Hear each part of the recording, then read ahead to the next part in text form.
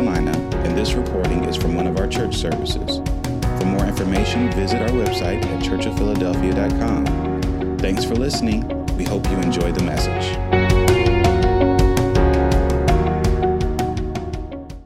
Amen. Come on, let's grab your Bibles. We're going to go to, where do we go first? Let's go to John chapter 3.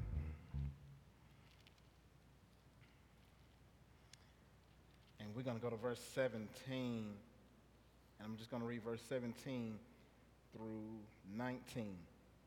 Amen? Amen. When you have it, say, I got it. Everybody got it? All right. And if you don't got it, it's on the screen. For God sent not his Son into the world to condemn the world, but that the world through him might be saved. That he that believeth on him is not condemned, but he that believeth not is condemned already, because he have not believed in the name of the only begotten Son of God. And this is the condemnation, that light is come into the world, and men love darkness rather than light, because their deeds were evil. Amen, amen, amen. All right, look at the neighbor, say, no. Come on, say it with like that many exclamation points. No condemnation. Come on, say it again one more time. Now I want you to talk to condemnation. Say, no condemnation. All right, give me one more time. No condemnation. Amen, amen. Come on, you can be seated in the presence of our mighty God. Amen, amen. So we're going to be jumping around just a little bit today. I've been tasked with the awesome privilege to go into this subject as we've been talking about Trap House. You know, I want to give honor to my pastor and his wife and their family. Amen. This morning. Amen. Amen. So he's over there on the bongos, prophetess lady, their family, and give honor to my lovely wife on this Mother's Day. You know. And my three boys, and all of the saints and friends and elders and prophets and ministers and deacons and all this other stuff. Amen? Amen, amen, amen, amen, amen. All right.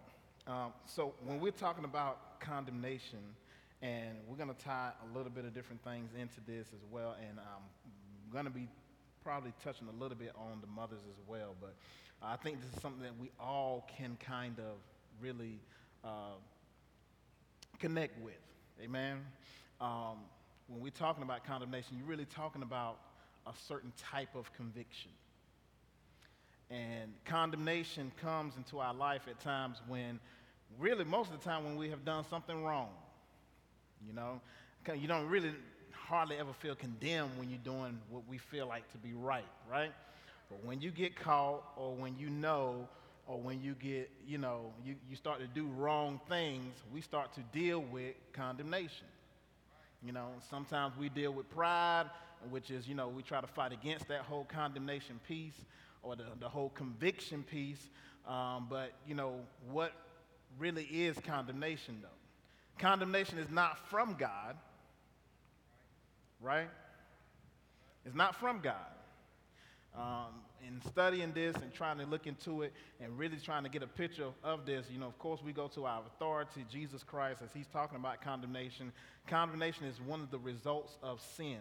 And not only one of the results of sin, but when we go to this scripture, this passage of scripture, and we'll kind of go through it here now, as he talks about why did God send the Son into the world. He sent him into the world not to condemn the world. So we understand that Jesus Christ came so we would not be condemned. Why? Because without him, as we read down, we're already condemned if we don't have him. Right? So it would seem kind of weird in a sense, or kind of, why do saints, we that are believers who do have him, deal with condemnation? If he came not to condemn, and if we have him, we don't really supposed to be condemned. Right? Said, but that the world through him, what, might be saved. So we can have salvation through him. Come on, give me the next scripture. We got a few different scriptures to go through, so I'm going to be going just a little bit fast. What was going on?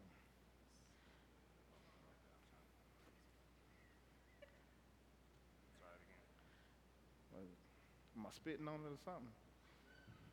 Huh? You ain't going to say that? You got to tell me the truth, bro.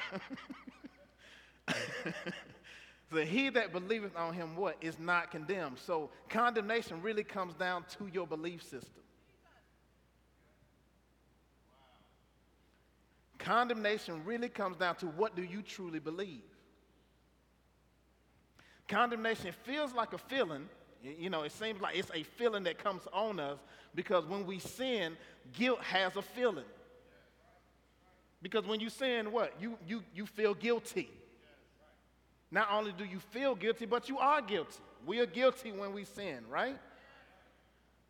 But in the midst of that sin, in the midst of that feeling guilty, a lot of times the enemy comes to do what? Now change your belief system about who Christ is. Because if I believe on him, I don't have to be condemned. Right? Said, but he that believeth not is condemned already. Which, you know, we could argue whether it's sin proof that we don't believe. I wouldn't say so. Not all the time. Because not all sin is proof that I don't believe. Sin is something that we just deal with as saints. Sometimes it could be that you didn't believe, I didn't believe, so therefore now I am sinning. Right? But not all the time. And sin is not just an action. It's a mindset.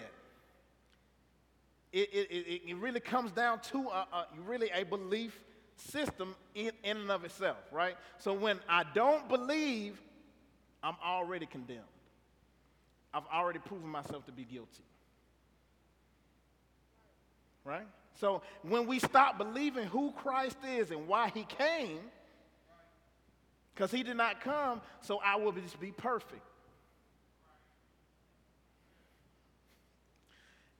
And after we get saved, a lot of times what happens is we start to deal with the whole, you know, you got to do right, right? We're supposed to do right. Right? You're supposed to do what's right. Right? But I don't always want to do what's right. And sometimes I don't do what's right. So when I don't do what's right, and therefore, and I've already believed, am I not condemned because I didn't do what's right? But this is what we struggle with. Why? Because he said, because he hath not believed in the name of the only begotten Son of God. Come on, give me that scripture. And this is the condemnation, that light comes into the world, and men love darkness rather than light because their deeds were evil. So what is real condemnation? He's given us a definition here. The real condemnation is, I love darkness. Really, when we start dealing with condemnation, it's because I really love darkness, meaning I love evil things. And that's a hard thing to really kind of deal with within ourselves when you say, I love evil things, but then I'm supposed to love Christ too. Because that's what makes you feel condemned, that I can't talk about the evil things that I love. I can't be real about the evil things that I love. But when you talk about them, you bring them into the light. So the light that has come into the world, you're bringing it into the light that's here. And when you bring it to the light, then the darkness loses power over our lives. So then the deeds that were evil, you don't really have the same drive to go do them when you continuously bring them to the light. But a lot of times, this is why we run away from prayer. Sometimes we run away from being close to people. We run away from relationships. It's because there's something in us that we don't want to be discovered. Because when you deal with people, what's in you gets discovered. And some of that, because of what we're dealing with, sometimes on the inside of ourselves, we start to beat ourselves up. And this is what a lot of us deal with when we talk about condemnation. You beating yourself up. You looking at, give me the definition for condemnation or condemn. We're going to teach this morning. Not sin. Give me condemn. Did I give you condemn? I thought I did. All right. I'm pretty sure I did, but it's okay. The last one? No, we're going to deal with that one in a minute. All right. I'll read the definition for condemnation. And as we're talking about this trap house, I don't want to get away from that, so I'm just trying to do this. As we're talking about this trap house, this condemnation becomes a trap for us. It becomes a trap. And it's something that not only do we pick up from our dealer, who is Satan, but we deal ourselves, as we've been talking about this trap house, right? The trap house is what? Trap house is that in an urban community, that house that really, is known for drugs. You can come and get some crack, you can get you some cocaine, come get whatever you want, right? At the trap house. What you got? I got it. Yeah, I was trying to post it up. If you could send it to Mike, that would be good. If he can get it up that fast, I don't know. But when you're talking about the trap house, this is a place also where value gets exchanged. Because not only are you getting trapped in an addiction, but this is where, they trap money. You trapping this money by dealing these drugs, right? So I get to trap this cheddar that I need for what I'm trying to do. I get to stack. I get to make some stacks off of these addictions that people have, right? And this is the value that the enemy gets from us. He begins to get value from us when we come to him and give him this, and we start to take what he has, the condemnation. We start to buy into the guilt, buy into that I can never change, buy into that I am addicted and I can't break it, the addiction. Some of us get addicted to condemnation. And as the man of God has been telling us, all of us to a certain extent deal with addictive type tendencies. We might not want to say it. But we're all creatures of habit. And some of us are more extreme in our habitual, deeds than others. Meaning we feel more safe doing the same things than changing things up. So we get addicted to same. We get addicted to a certain feeling. We get addicted to certain levels of pleasure because if we really be honest, let's be honest, when you went to go get something from the trap house, it was because there was some pleasure hooked up to this drug. Right? There's a pleasure hooked up to getting some weed or getting, I never smoked any crack, but when you talk about scientifically, what the crack that does to the mind, the pleasure principle, the pleasure place gets so overloaded. This is why people really get so addicted to it, because that first high is so extreme, it surpasses any kind of pleasure they ever had, anywhere, in anything. So they get addicted to chasing that pleasure again. But it's never the same. So from an ex-weed head, and alcohol, I ain't gonna say I'm alcoholic. I was a weed head. I didn't really like to drink like that. But I was a weed head, right? So there was some pleasure that came from me smoking weed. And some of that pleasure was escape. And if we be honest, condemnation gives us an escape. Because if I take the condemnation of the enemy, right? If I take the condemnation of the enemy, then I can say, well, I'm not good enough for God. So if I'm not good enough for God, then he can never use me. And therefore, I can't even have a relationship with him. And because I'm not good enough for him, then he doesn't really want me. I might as well give myself over to the devil. Or we say what we want to do. Right? You ever had that kind of mindset? Like, I might as well because I keep on making the same mistakes. I keep on doing the same things. I can't seem to get it right. I keep on sinning. And because I keep on sinning, I have to face my sin, I have to face my guilt, and I have to face what I'm doing wrong, and I got to face my shame. That I can't do this. You ever felt like that? Like what the preacher is saying is not realistic. Oh, you just got to believe God and do what he say. That ain't realistic for some of us. In our head, but it is realistic that it can be done. But in our head and in our daily lives, we say, this is not realistic. I can't just believe him because what I have to believe him to get over, I can't do that. I can't just do what's right. It's not that easy for me. You ever felt like that? Like your sin was really overtaking you? Your mindset was really overtaking you like, there's no way God can deliver me from this. He might can deliver somebody else, but not me. Right. Yes. Yeah, I know I sent it to you. I know I did. Because I told you which ones to put up. Like, there's no reason why I wouldn't have sent this to you.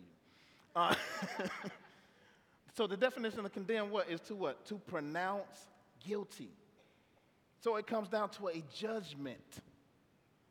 It's like when you go to court and they say, okay, because of this evidence and the testimony, you're guilty. Therefore, you have to now deal with the consequences of your guilt. Right? So it's somebody who has power to pronounce guilty. And then you see this word convict. It is a type of conviction. This is why they feel the same.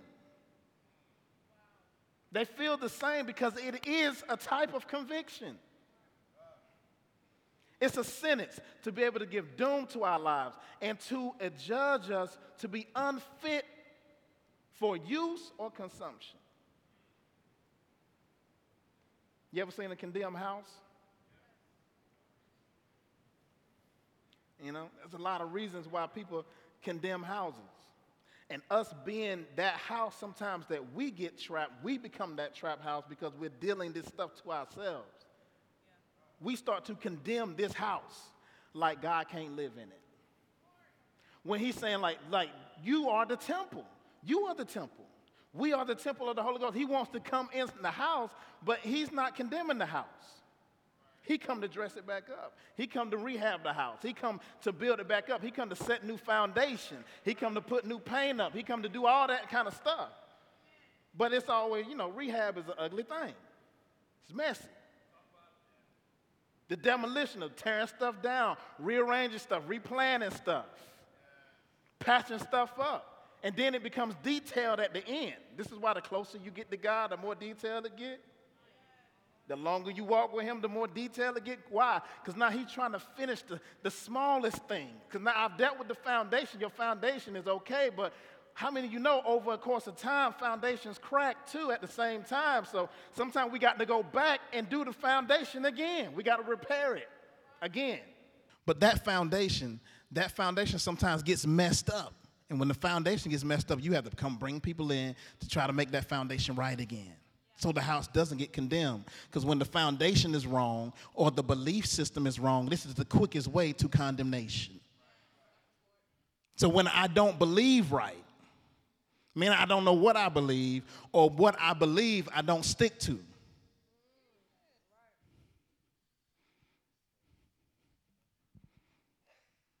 Or what I love becomes more important than what I believe.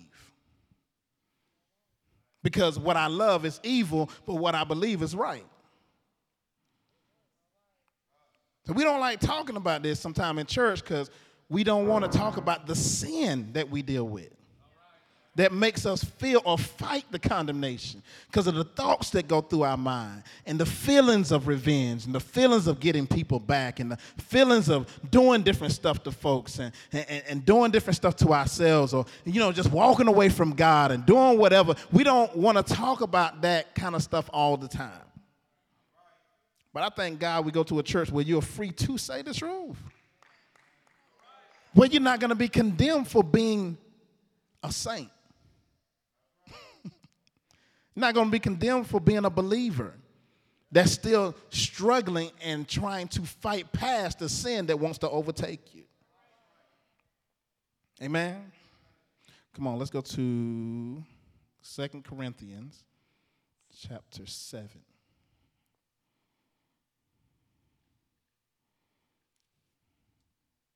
So as you go over there, I'm going to give you just a few different reasons why houses get condemned. And that's actually, condemnation is one of the last steps before, if you ever heard of eminent domain. Eminent domain is when the county can come and say, hey, we want your house because we need this particular property for public use. And if you say no, they can go to the court and prove to the court that we're going to give you fair market value for your house, and we're going to kick you out because we're going to superimpose our dominion as county officials. Right. So the last part of that is, even if the house is good, if they have a purpose for it, they'll condemn your house. Why? Because they have to condemn it to make it unfit according to the law so they can tear it down. Right? So if they come to you and say, hey, we want your property for public use, if they really, really want it, they'll wait you out, make you some offers and all that kind of stuff. But if enough politics are involved, they're going to get that house. They're going to put enough pressure on you to get that property. And they use all of their rights as a county government to be able to do it. I mean, they know they have this power, they just don't always exercise it. So they say, yeah, you can own that until we want it. This is why we pay them taxes and stuff like that, right? It's still a connection. Amen? So there's a lot of different reasons why they condemn houses. It's unsanitary living conditions, infrastructure failure, weather catastrophes. And, even when we talk about weather catastrophes, how many of you been in a storm in your life that's been so serious that you felt like, okay, I ain't no way I'm going to make it out of this. There's no way I'm going to be the same. This is going to tear me apart. It's going to pull me away from God. So in the midst of a storm, if there's enough damage, they'll come and condemn a house. So sometimes in the midst, when you're going through things, the enemy say, you're too damaged to serve God now. Because look at everything that you've been through. Look at what God is allowing to happen to you. Look at what you're having to walk through. You're condemned. Then you start saying, hey, I'm not fit. I'm not fit. That is the mindset of a person dealing with condemnation. I'm not fit. I'm not good enough. Other people are better than me. That's why God's going to choose them faster and more than he's going to choose me. It doesn't matter what God says to me. It doesn't matter what God says as far as what I know the truth to be. I'm not fit for God. We struggle with that, right? We dress up and say, well, God, why me? Why not you? God, well, I don't understand. You didn't make you. If you didn't make you, then there's no way you can understand. Because he knows what he made. He knows what he created. Right? But we'll say, hey, not me, God. Look at the storm that I've been through. Look at my infrastructure. It's failing. Like I'm always falling apart. I'm an emotional mess. I'm always crying. I'm always mad. I'm always upset. I can't live clean. Unsanitary living conditions. My mind always nasty. I'm always dealing with perversion. I'm always dealing with revenge. I'm always dealing with this. There's no way, God, that you love me. There's no way that you came to save me. Because I've been living like this for so many years, I know I'm condemned. I'm always guilty. I'm always guilty.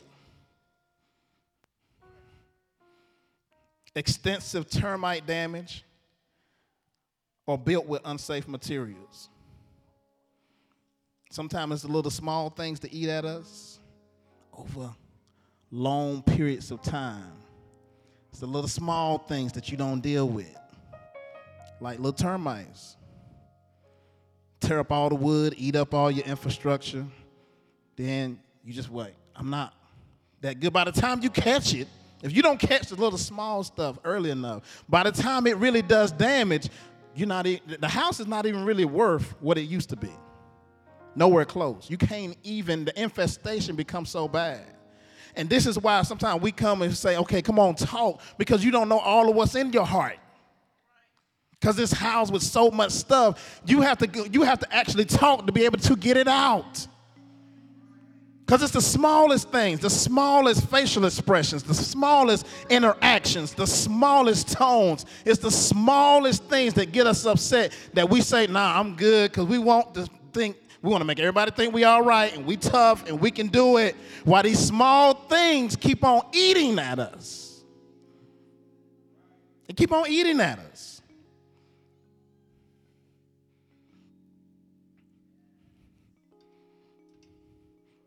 Or we're built with unsafe materials, meaning your identity is structured in sin. You know what I'm talking about? You're more comfortable with the you used to be than the you are now. You ever been there? And now you're still trying to drag stuff from here because you're comfortable, because you're familiar with that. That's who I used to be. That's what I used to be like. That's me. No, it's not. If it was you, you wouldn't have to be born again. If it was you, I wouldn't have to. If it was me, I wouldn't have to deny myself. So apparently, that's not really who I am. Okay. So what? And this is Paul dealing with. This is Paul dealing with this second epistle, because he dealt with this perversion going on in the first epistle of 1 Corinthians. This guy was sleeping with his stepmom, right? And the people in the church knew it, and everybody was kind of cool with it. Nobody was saying nothing because they was getting out of church after prophesying, preaching, casting out devils, doing all this stuff, and going to Aphrodite's temple to go and sleep with the prostitutes. After they'd been speaking in tongues and everything, and had an accurate word, and 3 or 4 prophesying. You know what I'm saying? Right, do you know somebody, and can you relate?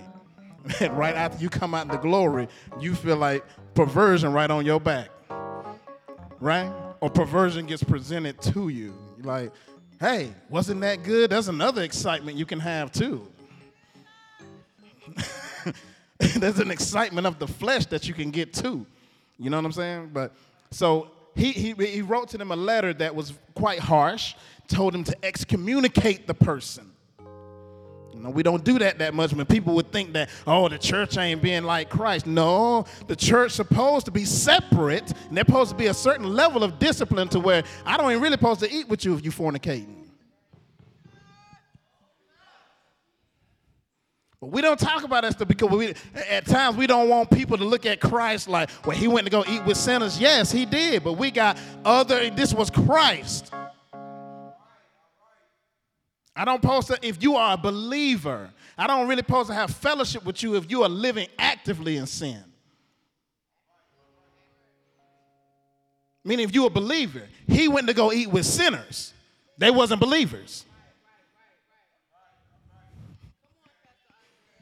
So he said, once you become a part, then there's a certain level of discipline that we can exercise in your life.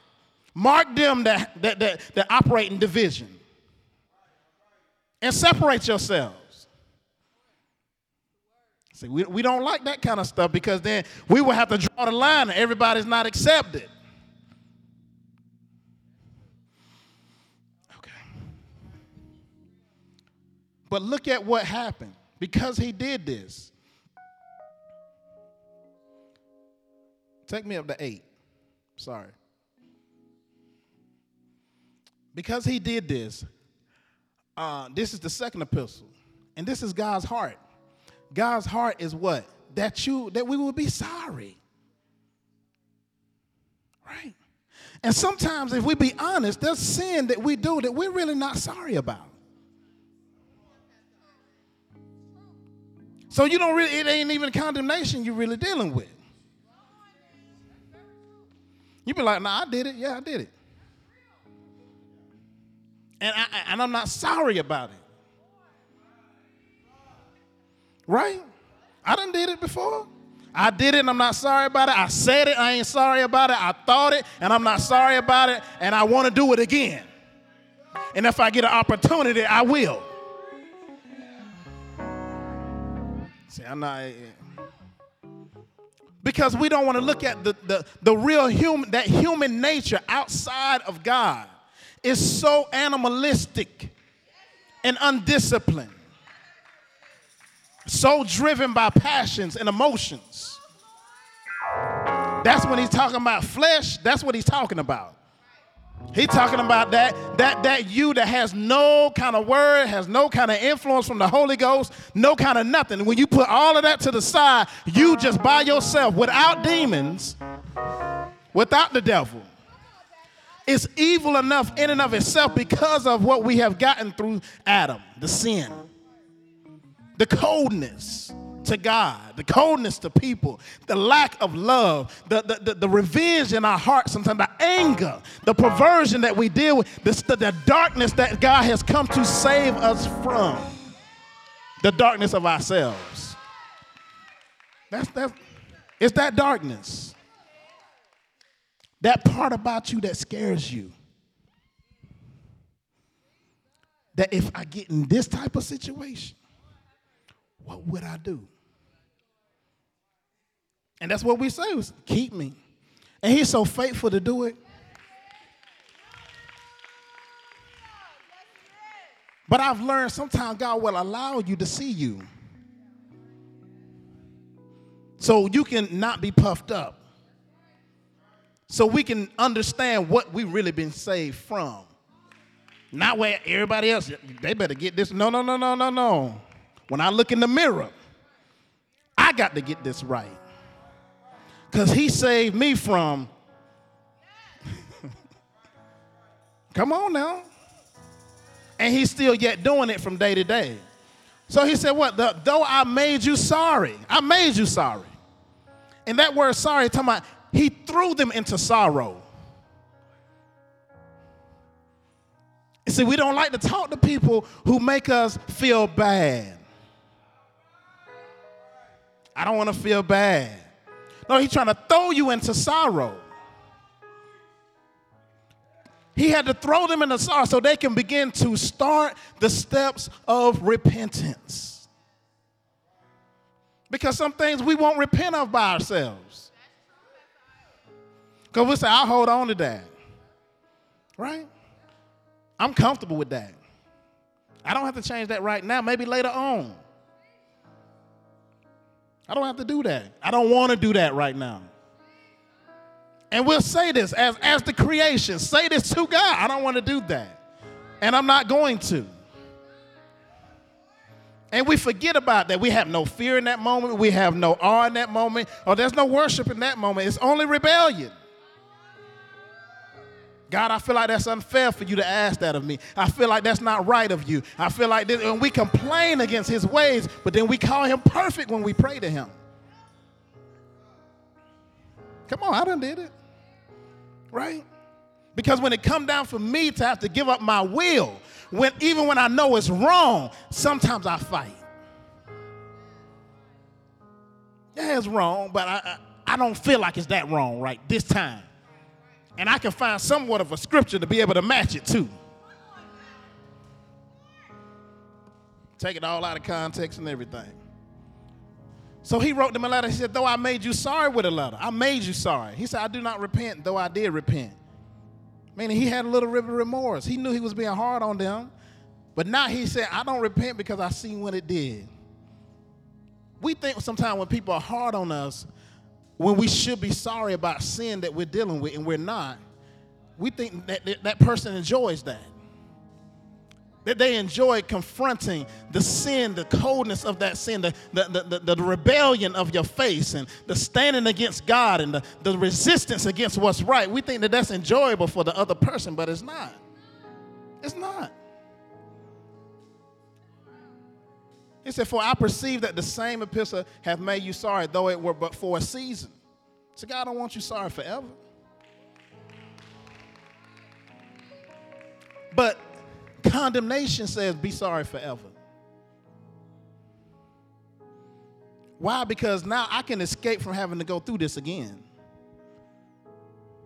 Right? Because I don't have to keep on going through this. I want to have to keep on being sorry. Come on, give me the next scripture. Now I rejoice that ye were made sorry, that ye sorrow to repentance. For you were made sorry after a godly manner, that you might receive damage by us and nothing. He said, look, I'm glad that you were sorry unto repentance. Some of us get sorry unto the next level of anger. Don't say that about me. That ain't true. I don't agree with that. Okay? Live it out then. Let's prove it. So one thing I've learned, something I can't fuss back and forth with you. Because my wrestle ain't with you. So if you're in agreement with who I'm wrestling with, I'll tell you the truth, and then I keep on wrestling who I'm wrestling with. Because what's the point of me getting tied up and wrestling with you? I'm going to waste energy wrestling with you. Well, I need to be wrestling somewhere else that might be able to save you when you desperately need it. And it's going to keep me saved too. Because if I wrestle with you, more than likely, I'm going to get in my flesh. More than likely, I'm going to get mad. More than likely, I'm going to want revenge. More than likely, I'm going to want you to hear me more than you want to hear God. More than likely, I'm going to want to control you.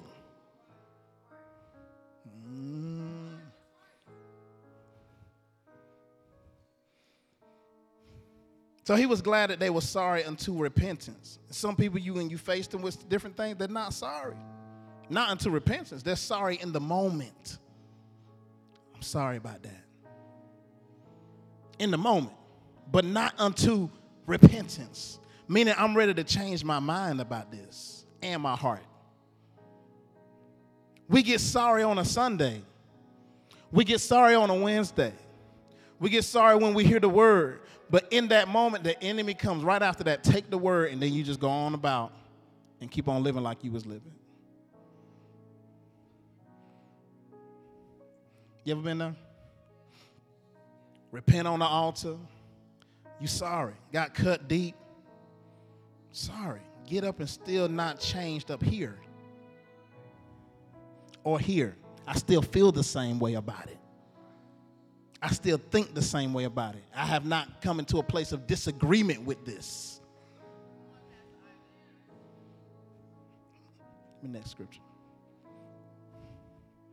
For godly sorrow, what does it do? It works repentance to salvation. Not to be repented of, but the sorrow of the world worketh death. This sorrow of the world is the condemnation. You can get thrown into a sorrow, a depression about your life. Some of us do it on Facebook. You scroll into other people's lives, and you get thrown into a sorrow behind lies. Right? Man, I can't believe they doing this, and I'm not doing this. Man, we graduated together. We the same age. How in the world are they doing? How they see? And then what is the next thoughts? The next thoughts is, if I wasn't trying to live saved, Sometimes that's what some of us think. If I wasn't trying to live saved, I could go about and go do some of the stuff that they did as fast as what they did it because I know they ain't do everything legit. I got to be legit, and it's taking a long time. I can't go and flip a key. I can't go do that. I can't jump in and jump out whenever I need a little boost. You know what I'm saying? And I know who to call to get this kilo. I know how to get this pound. I know how to get it. But I can't do that. Even though I got the money to buy it today, I can't go do that. You know what I'm saying? I can't go sell my body for the next raise. I can't go make my money maker make some money. Right? And we get upset because it look like they using their money maker to get money. Why can't I use my money maker to get some money? I know how to use it to get some money.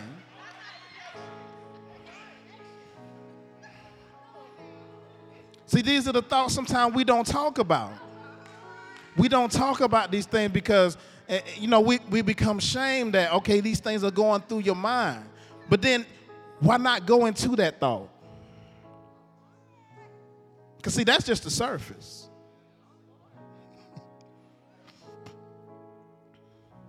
Why are you devaluing yourself to this extent and God has valued you way more than that? Why is your flesh more expensive than your spirit?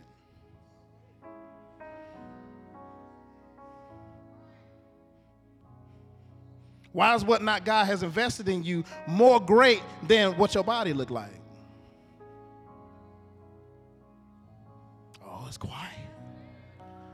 Because when we go down into the thought, why do I have to be a criminal to get ahead? Do I not believe God's ways are right? I don't trust him, so therefore I want to do something wrong. Not only do I not trust him, but I don't like him. Because he's restricting me from doing what I want to do. Right? See, these are the kind of things that, when you hear me talking about, Pastor Lincoln talking about, we be on the phone, these are the kind of, we can talk about these things. And we ask each other these types of questions. Well, why you think like that? To challenge each other.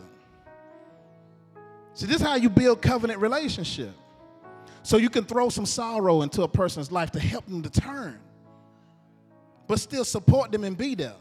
We want to throw sorrow and be gone. You the one messed up, I didn't. Deal with that on your own.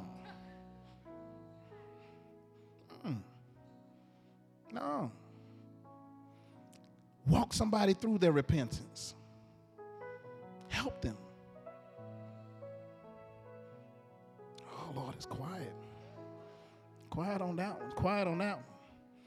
Because you know what? We put so much pressure on people to be right because we don't want to be inconvenienced. You don't want to be inconvenienced with the humanity of another person. But they inconvenienced with your humanity. Right? And when they inconvenience with your humanity, you be like, well, you got to be patient with me. Ain't you praying for me? Ain't you? This go both ways. Right? Okay. Come on, let's go to Romans chapter 8, and then I'm going to leave y'all alone.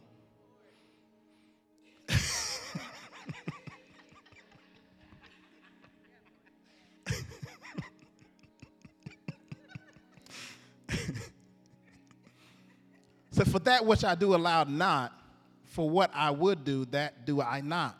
But what I hate, that I do. Give me the next one. Is this somebody's life? If then I do that which I would not, I consent unto the law that is good. Meaning I prove, I confess, my actions are confessing that the law is good, because he's talking about the law. He's talking about how good the law is. The law has really been given to say, hey, we are sinners. So when I fail, I'm saying, hey, the law is good, it's true. Right? Give me 17. So now then, it is no more I that do it, but sin that dwelleth in me. So sin, give me the definition for sin. Sin is what? To be without a share, to miss the mark, to err, be mistaken. And this is the Greek definition of all the definitions for sin. To miss or wander from the path of uprightness and honor, to do good, to do or go wrong, to wander from the law of God, to violate God's law. That all that is sin. So when we get here, this is when guilt comes in, because when we miss the mark, it affects other people. Right? And it pulls us out of feeling like we belong to, with everybody else. When we err or we mistake, this is why some of us hate to make mistakes. Hate to make mistakes. So scared to make mistakes that you won't try something new. Not understanding mistakes is a part of learning. Every teacher knows that.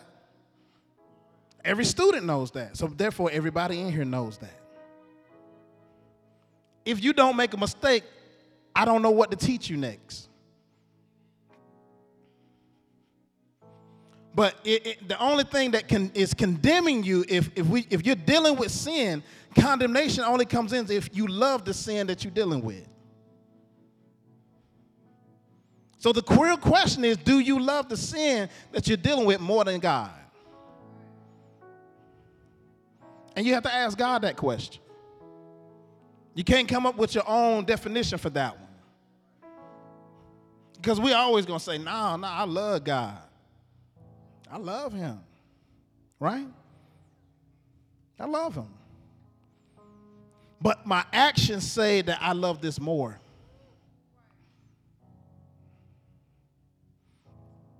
It's to miss or wander from the path, meaning I can all the way together miss the path, all together. Or wander from the path that I'm supposed to be going down and go and go and do something wrong. But it's not me. Take me back to the scripture. It's not me. It's the sin that's dwelling in me. So some will say this is a cop-out, right? So now I get to be able to escape. That won't really me. That's the sin in me. Right? But let's go to the full definition of this. If it's not you, then who are you? Because if sin is not you, and I said, well, Paul said earlier that we are sinners. He said, yes, sinners. Sinners meaning people who sin.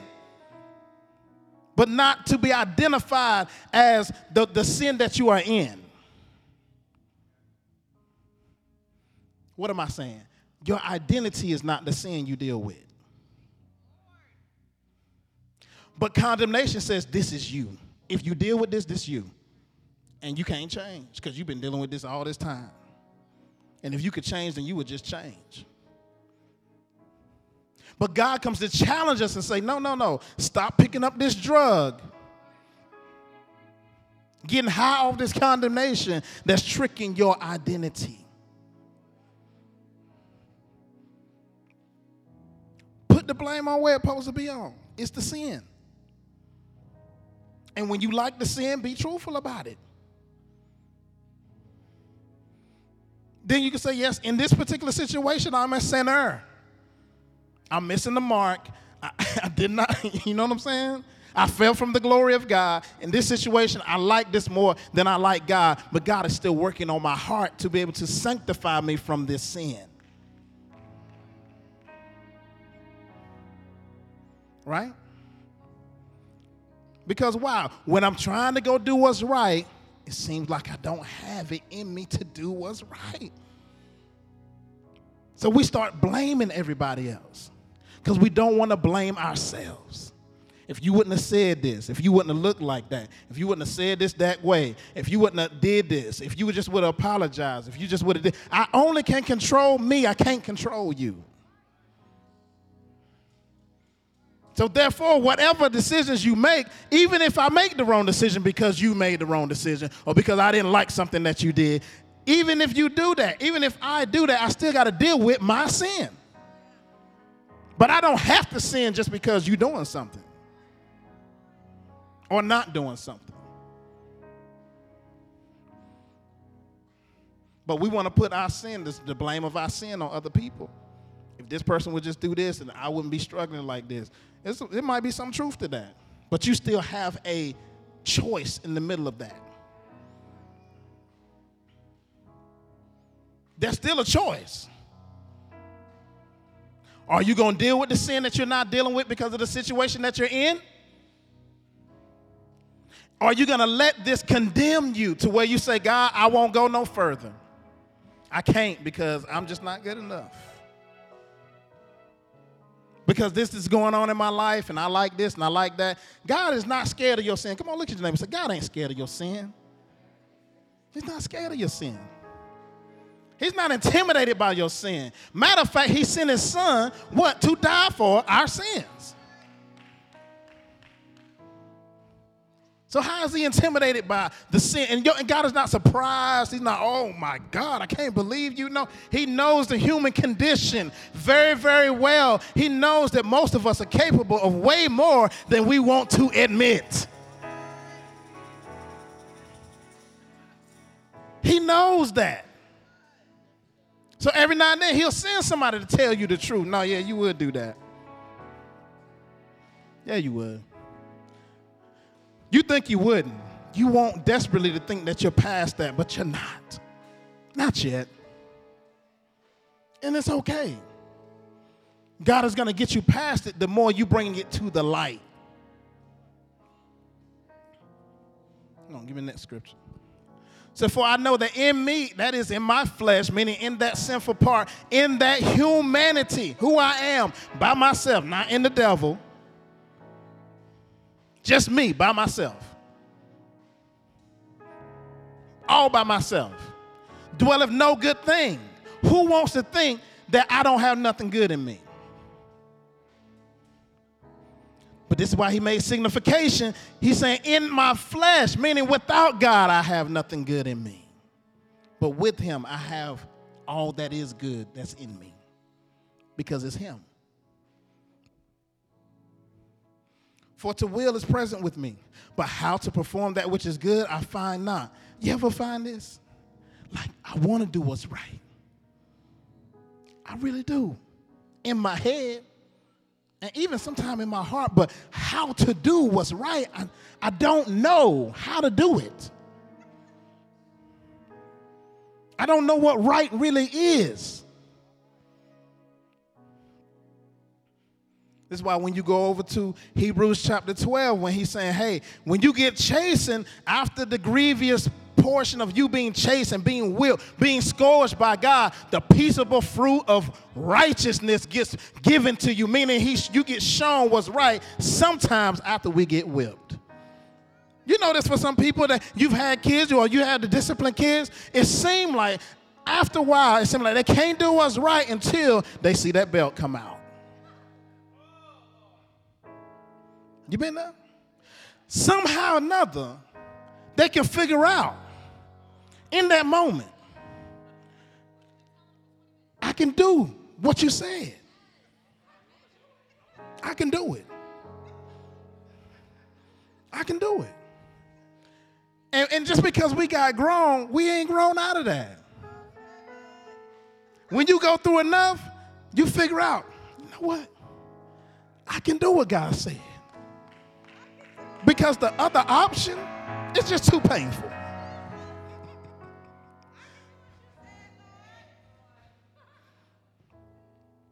But because we have problems with performance, sometimes we say, well, God, there's no way.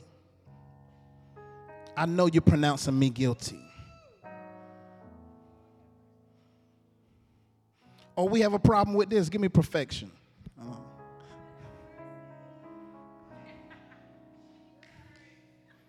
The definition of perfectionism. And I didn't notice this is Webster's. This is not no Hebrew. This ain't no theological dictionary. It's the doctrine that the perfection of moral character constitutes a person's highest good. Or the theological doctrine that a state of freedom from sin is attainable on earth, which I disagree with. In a certain concept. This disposition to regard anything short of perfection as unacceptable. This is where that last one was where most of us are. The disposition. It's not even really a belief system, but you don't understand the doctrines of devils, that's what this is.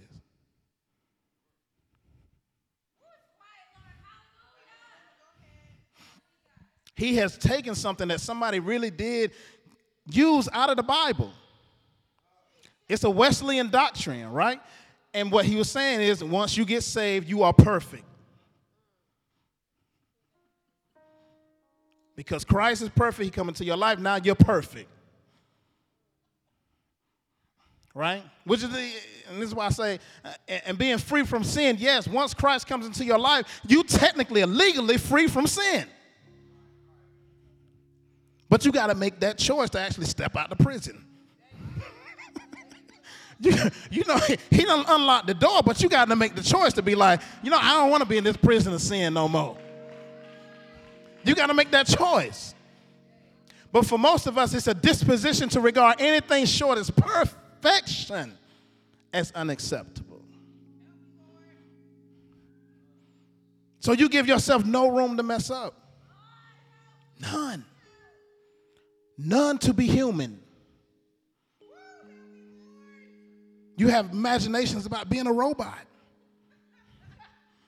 You want to be this person that always does what's right. Always. Why? Because if we go into that, what is this? It's rejection. If we go into that thought, go into that disposition, is because I don't feel accepted. If I always do what's right, then therefore people will have to accept me. Because I'll make everybody happy. Right? So I have to be perfect. So there's no room for you to be imperfect. And when you are imperfect, you beat yourself up so bad you go into condemnation.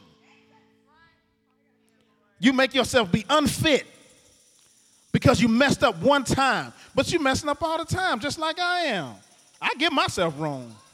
Child, I am imperfect. You hear me? I am imperfect. I don't care what nobody say or nobody tell you. I am imperfect. I might have a good little handle on some things, but the Lord knows the truth. And people close to me know the truth. And people sometimes who have came to church know the truth because I done said it. I'm not perfect. By far. I still have to fight sin just like you do.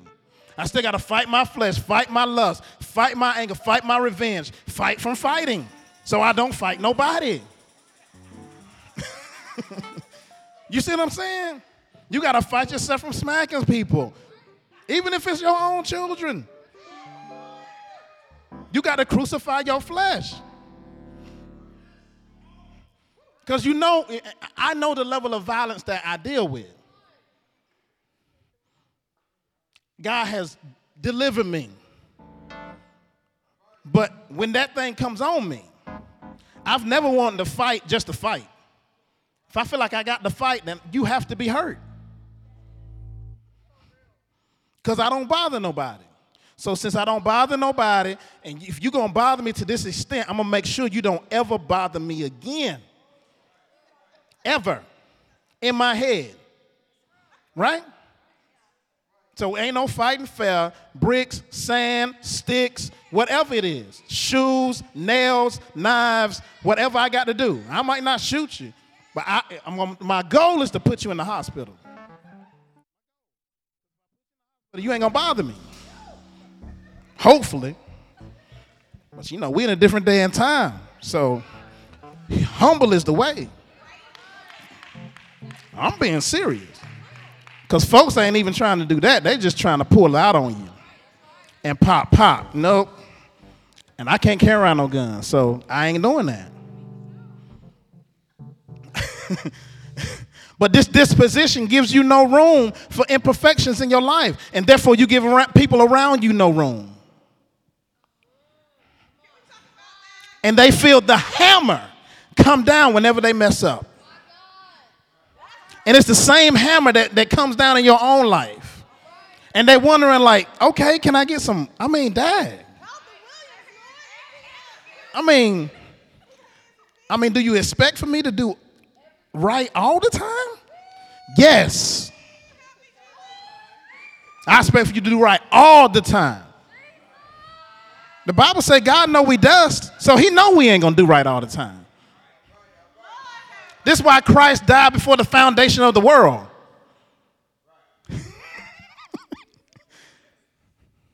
He knew we're not going to do right. He knew we weren't going to do right before he made us. So you got to deal with the imperfections of the people around you, with the grace that God gives you.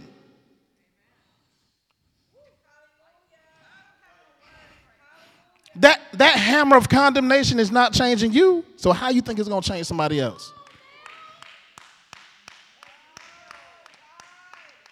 It is the gratitude of receiving grace from God that changes the soul. When you have the gratitude. Because sometimes we don't have the gratitude. And God keeps on giving grace because he's God. Man, we don't keep on giving grace because we're not God. So we get challenged with that. Right? We get challenged with that. I can't keep on giving you grace. I can, but I just don't want to sometimes. Because I feel like the grace I'm giving you, you are abusing. And I think that God, to a certain extent, changes the way he gives grace. Because sometimes grace is, okay, I'm going to just let you suffer for 2 years. But you're not going to die. You're not going to lose everything. You're going to keep your mind intact. That's the grace. For real. I believe God does that. I believe he changes the way he dispenses grace. Okay, that not working for you. All right, well, let's let a little bit more come in that I've been blocking off. And when that comes in, the buffeting from the devil, and then the grace of me keeping you while he buffets to destroy your flesh, and I think you'll turn after that. That's the hope. Because he knows what he's dealing with. He's dealing with people that are stubborn, cold in heart, easy to wonder. I know we don't want to think about ourselves that way. The only thing that keeps us close to him is him. It ain't because we're so right. The only love that we really have for him is because he loved us first. So look at your neighbor and say, you're not perfect. And tell him again, you never will be. Until you're with him. Until you're with him. So come on, I don't have long. Let's go down some more. For the good that I would do, I do not. But the evil which I would not, that I do. Meaning I'm trying to do what's right, but I keep on messing up. So now, go ahead. Now if I do that which I would not, it is no more I that doeth, but sin that dwelleth in me. He's restating this again.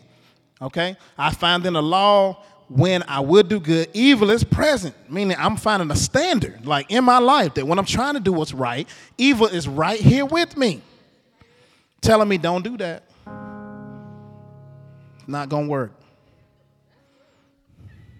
Don't do that. Don't do good. Because they don't appreciate that. They don't understand good. Be bad to them. Be bad. They don't understand that. So we have to really ask what is good. I believe God, it was good to God for Christ to die, for him to be beaten, all this other stuff. So for us, for most of us, it wouldn't be good for our children to go through something like that. So God's definition of good is not our definition of good. Good don't always mean it feel good. Meaning sometimes good means you're not going to like how this feels. But it's good. It's like vegetables. You might not like how all of them taste, but they're good for you. It's good, right? Come on. For I delight in the law of God after the inward man. But I see another law in my members, warring against the law of my mind and bringing me into captivity of the law of sin, which is in my members. I'm getting caught up. I'm bringing into captivity. I'm being brought into bondage because of this law that's warring in my members. Come on. Oh, wretched man that I am. This is where we get stuck, though. Sometimes we get stuck right here. Who shall deliver me from this body of death? But he's asking the question. What he's trying to bring you to is saying, look at your state as a human being. Be real with yourself. I don't have it in me to do what's right. I really don't. As much as I've been taught good morals, even if I didn't have parents, if I was just left to myself from the time I was born, I wouldn't even have the morals that I have. I wouldn't even have the standard that I have in my life. If I'm just left to the humanity of who I am, I would not choose what's right. Because I'm wretched, worthless. You see what I'm saying? Without him. Amen? But he's asking the question. Come on, give me another. I thank God through Jesus Christ, our Lord. So then, with the mind, myself serve the law of God, but with the flesh, I served what? The law of sin. This is why people say, get out your flesh. Meaning, don't keep on just being human. Don't just say, well, that's just me. Is it? If it's sin, the Bible says that's not you.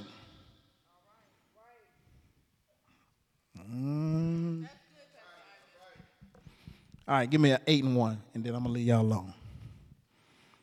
Therefore, there is now no. Look at your neighbor and say no. No. Tell them again, no.